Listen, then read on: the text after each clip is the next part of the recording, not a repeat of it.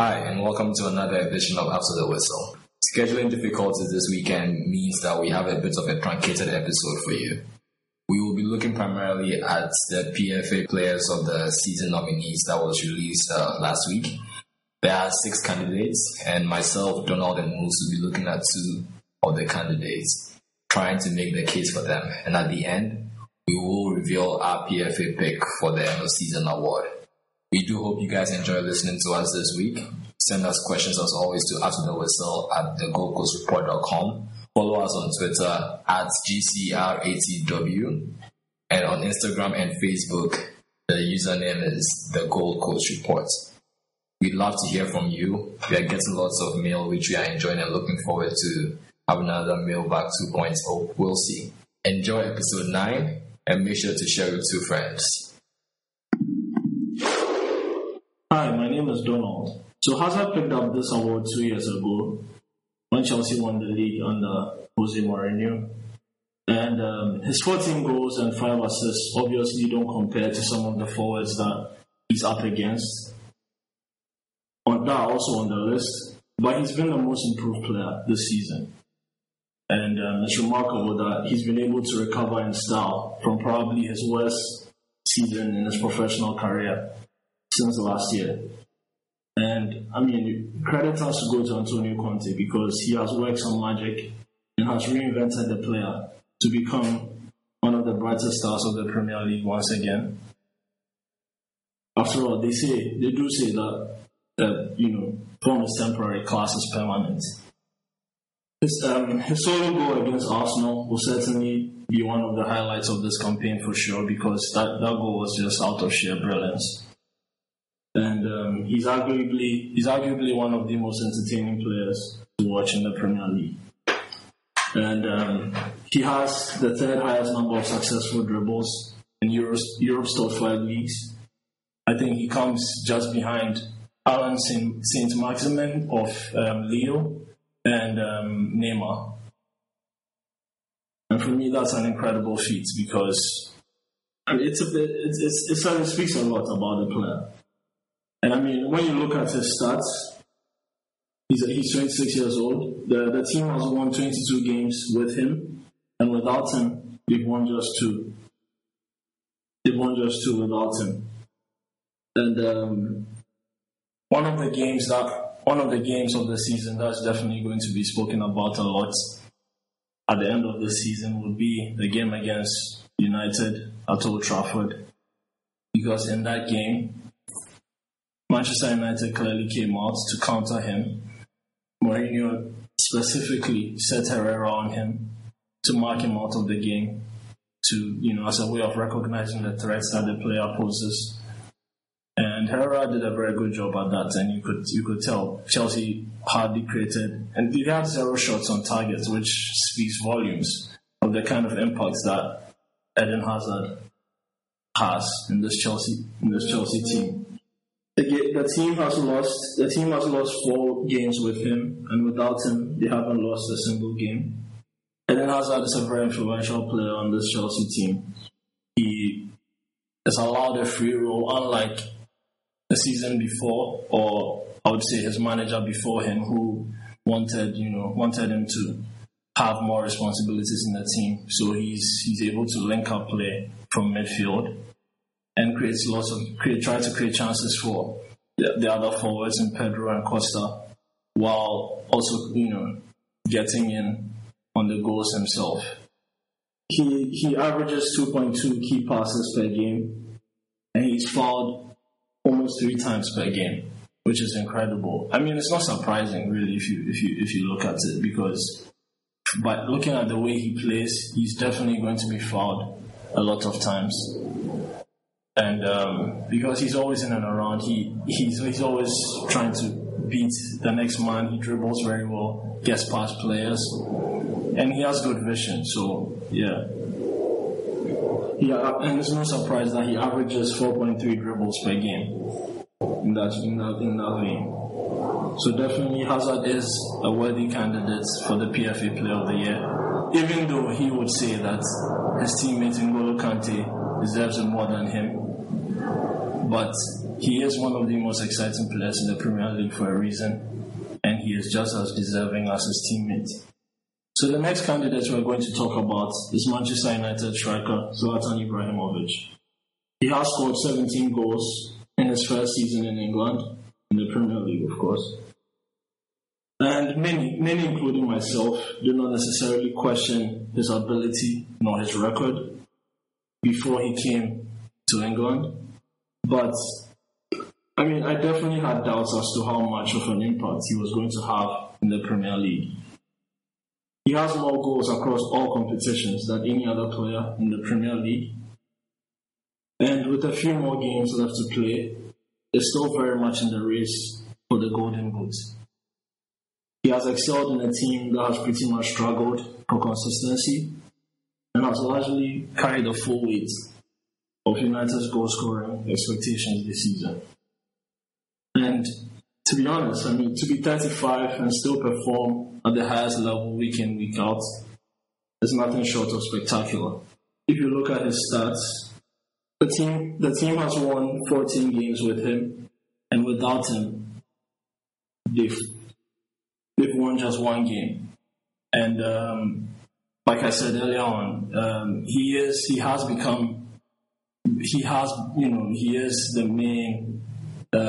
the team's main threat when it comes to goals, which was quite surprising, because for a team that has players like Mkhitaryan, Rashford and Martial, everyone thought that United were not going to be short of goal scoring opportunities, but Ibrahimovic has stepped up and has become the main source of goals, and it's no surprise that they have won the majority of their games with him on the field. And frankly, a lot of eyebrows were raised when, in the very recent game against Chelsea, when he didn't play, he didn't start, because everyone was thinking, you know what, that's our main source of goals, he's our main man, and, we're probably going to struggle to score. It speaks volumes of his achievements this season. They have a 93.3% win ratio with him on the field. The team hasn't lost a game with him, which is interesting. The team hasn't lost a game without him, which is interesting. And with him, they've lost 3 games. But that's not surprising also, because United have a very good defense, have had a very good defensive record this season. The unbeaten record in the Premier League is still ongoing. And people joke about the fact that it's probably the worst unbeaten record in football history, but it still speaks a lot about how to some degree United are a very good defensive team. They do record a lot of draws, but they are still solid defensively no matter what, and that particular statistic is not surprising. He averages 0.22 balls per game, and he has 5 assists this season. That's interesting, because if you look at the way Ibrahimovic plays, he's usually coming deep into midfield to try and link up play and find start the attack, and gets his other teammates going. And there have been some arguments about whether Ibrahimovic limits the way the team plays, or whether he has been this good because the team plays to his strengths. But I think that as an individual, whether that is the case, as an individual, he has done his job. As an individual, he has delivered, and he has done it he has done that emphatically. So I feel like there really isn't any argument there when it comes to the player himself, especially because this is an individual award. And I feel like for a team like Manchester United, they really shouldn't be placing all their hopes like that. This much burden should not be placed on a 35-year-old, no matter what. Ibrahimovic is a brilliant player, but I still do think that this much expectation should not be placed on a 35-year-old. But for me, I've always admired players who back up what they say, and who back up what they say they'll do and actually go out to do it. And he has done that time and again. Because of this, he is my pick for the Player of the Year. Cyril here. And my two PFA candidates that I'll be looking at are Chelsea's midfielder N'Golo Kante and Spurs forward Harry Kane. Starting with the Chelsea midfielder. He's had a meteoric 2 seasons. First winning the title with Leicester City, and now almost on the verge of winning back-to-back titles with Chelsea, his new team Chelsea. Kante has been quietly impressive. He got noticed in Leicester, and now everyone more or less seems to appreciate the effort and the work he does on the pitch.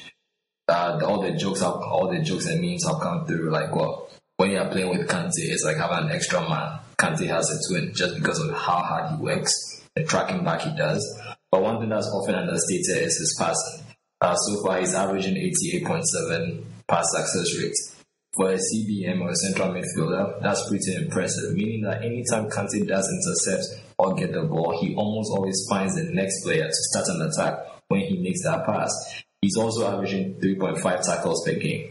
Again, very impressive. This was keeping the whole Chelsea unit tight because in Kante and Matic, they have a pairing that's able to get the ball from other players, spread the play, and launch attack. Hazard out wide, Willian on the other side, and Costa is just up front, reaping the benefits.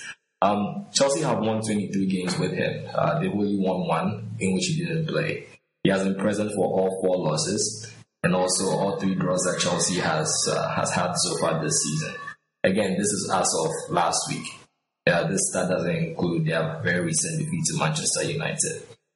In terms of appearances, Kante has been almost ever present in the Chelsea lineup. One of the few players that have started almost every game for Chelsea. He has been ever present, ever dependable, and ever reliable. I think it's safe to say at this point he's one of the very few first names that Conte pencils in whenever he's thinking about his team sheets. The guy, Kante, also averages 2.2 interceptions per game.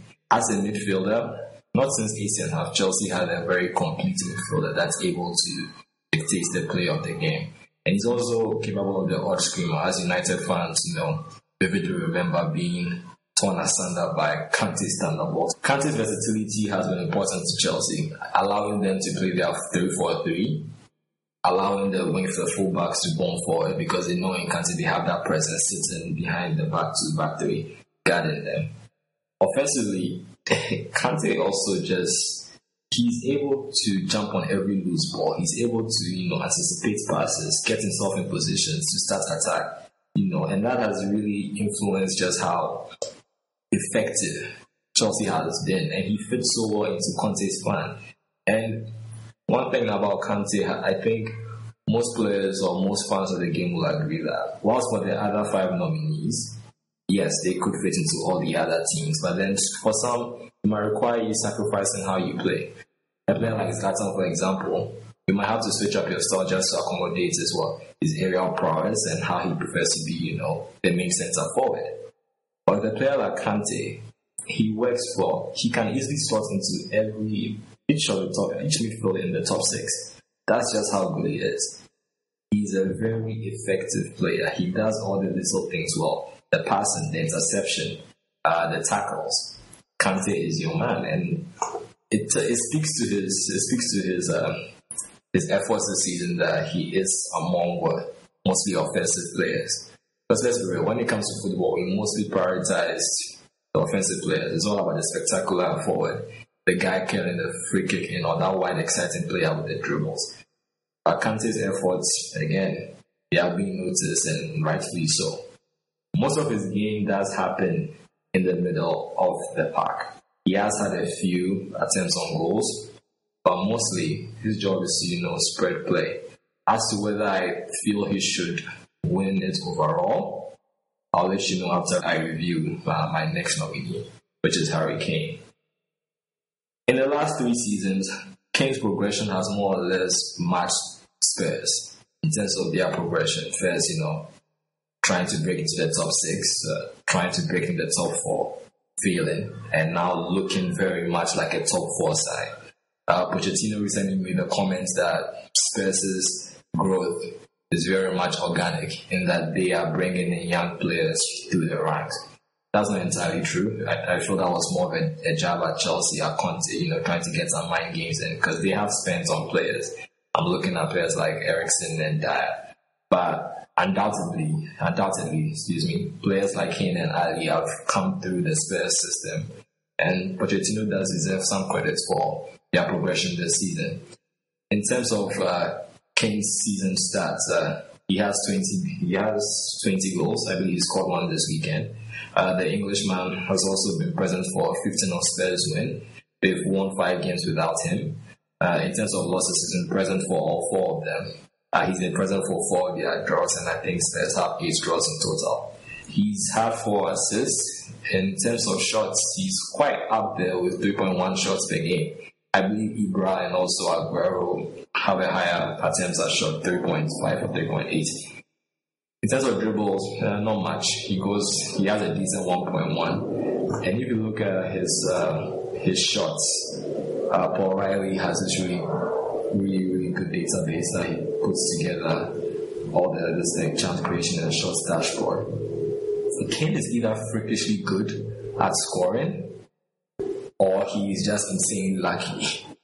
I believe it's more just being insanely good because his shot selection is quite phenomenal. In fact, he's one of the 4 players to have 20 plus goals in 3 consecutive seasons. That's just how really good Harry Kane has been.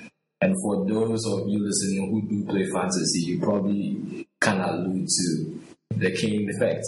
You get him in, he seems to have a bad game. Somehow he walks out with 2 goals and an assist, and you're left scratching your head. Just how did Kane get that chance? His positioning is perfect.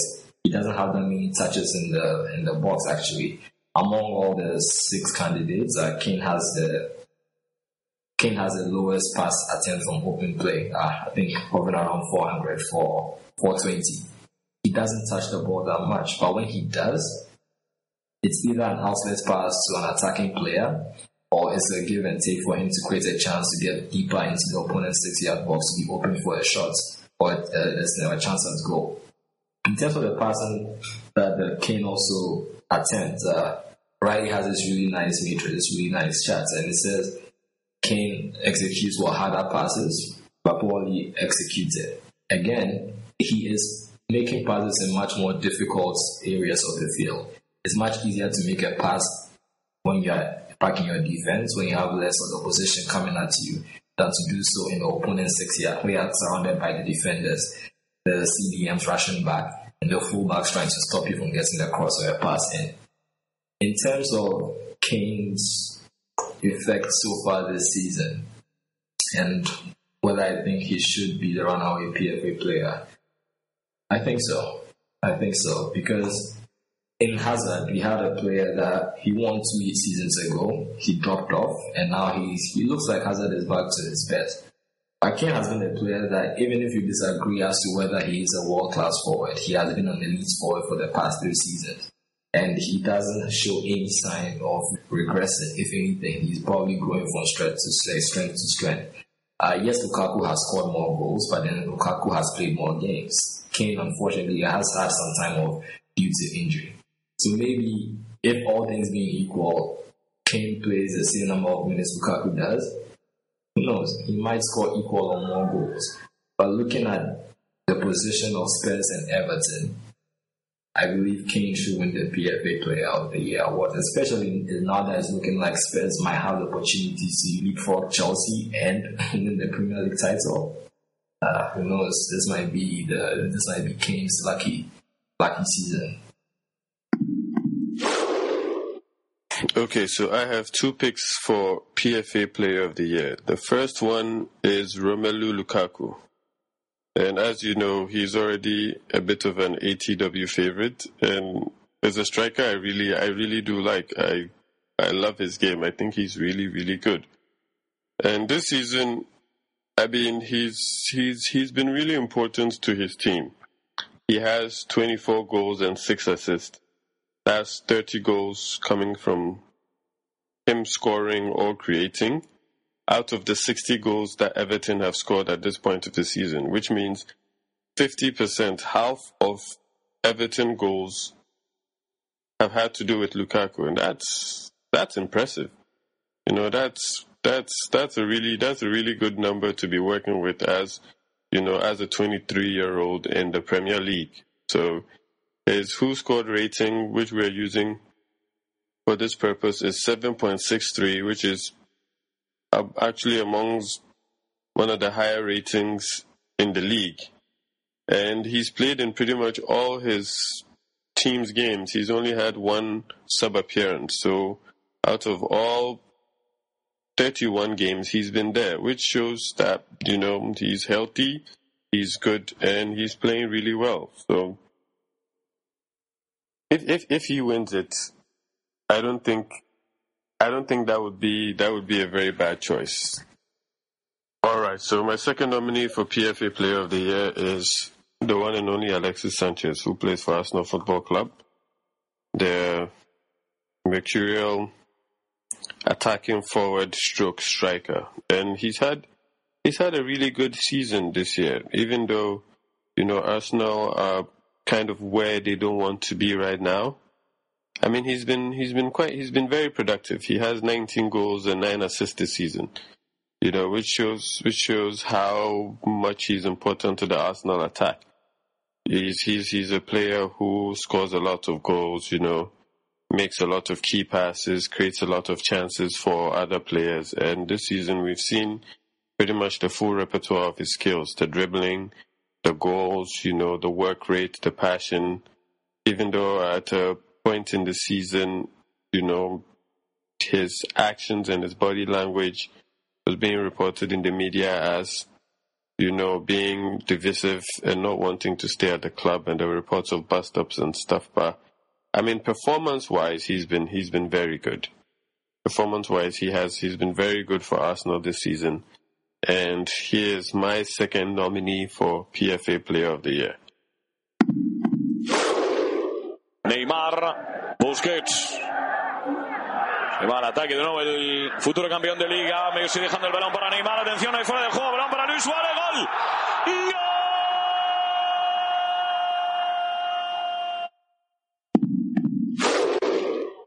Va a golpear Cristiano. Se espatarra el bicho.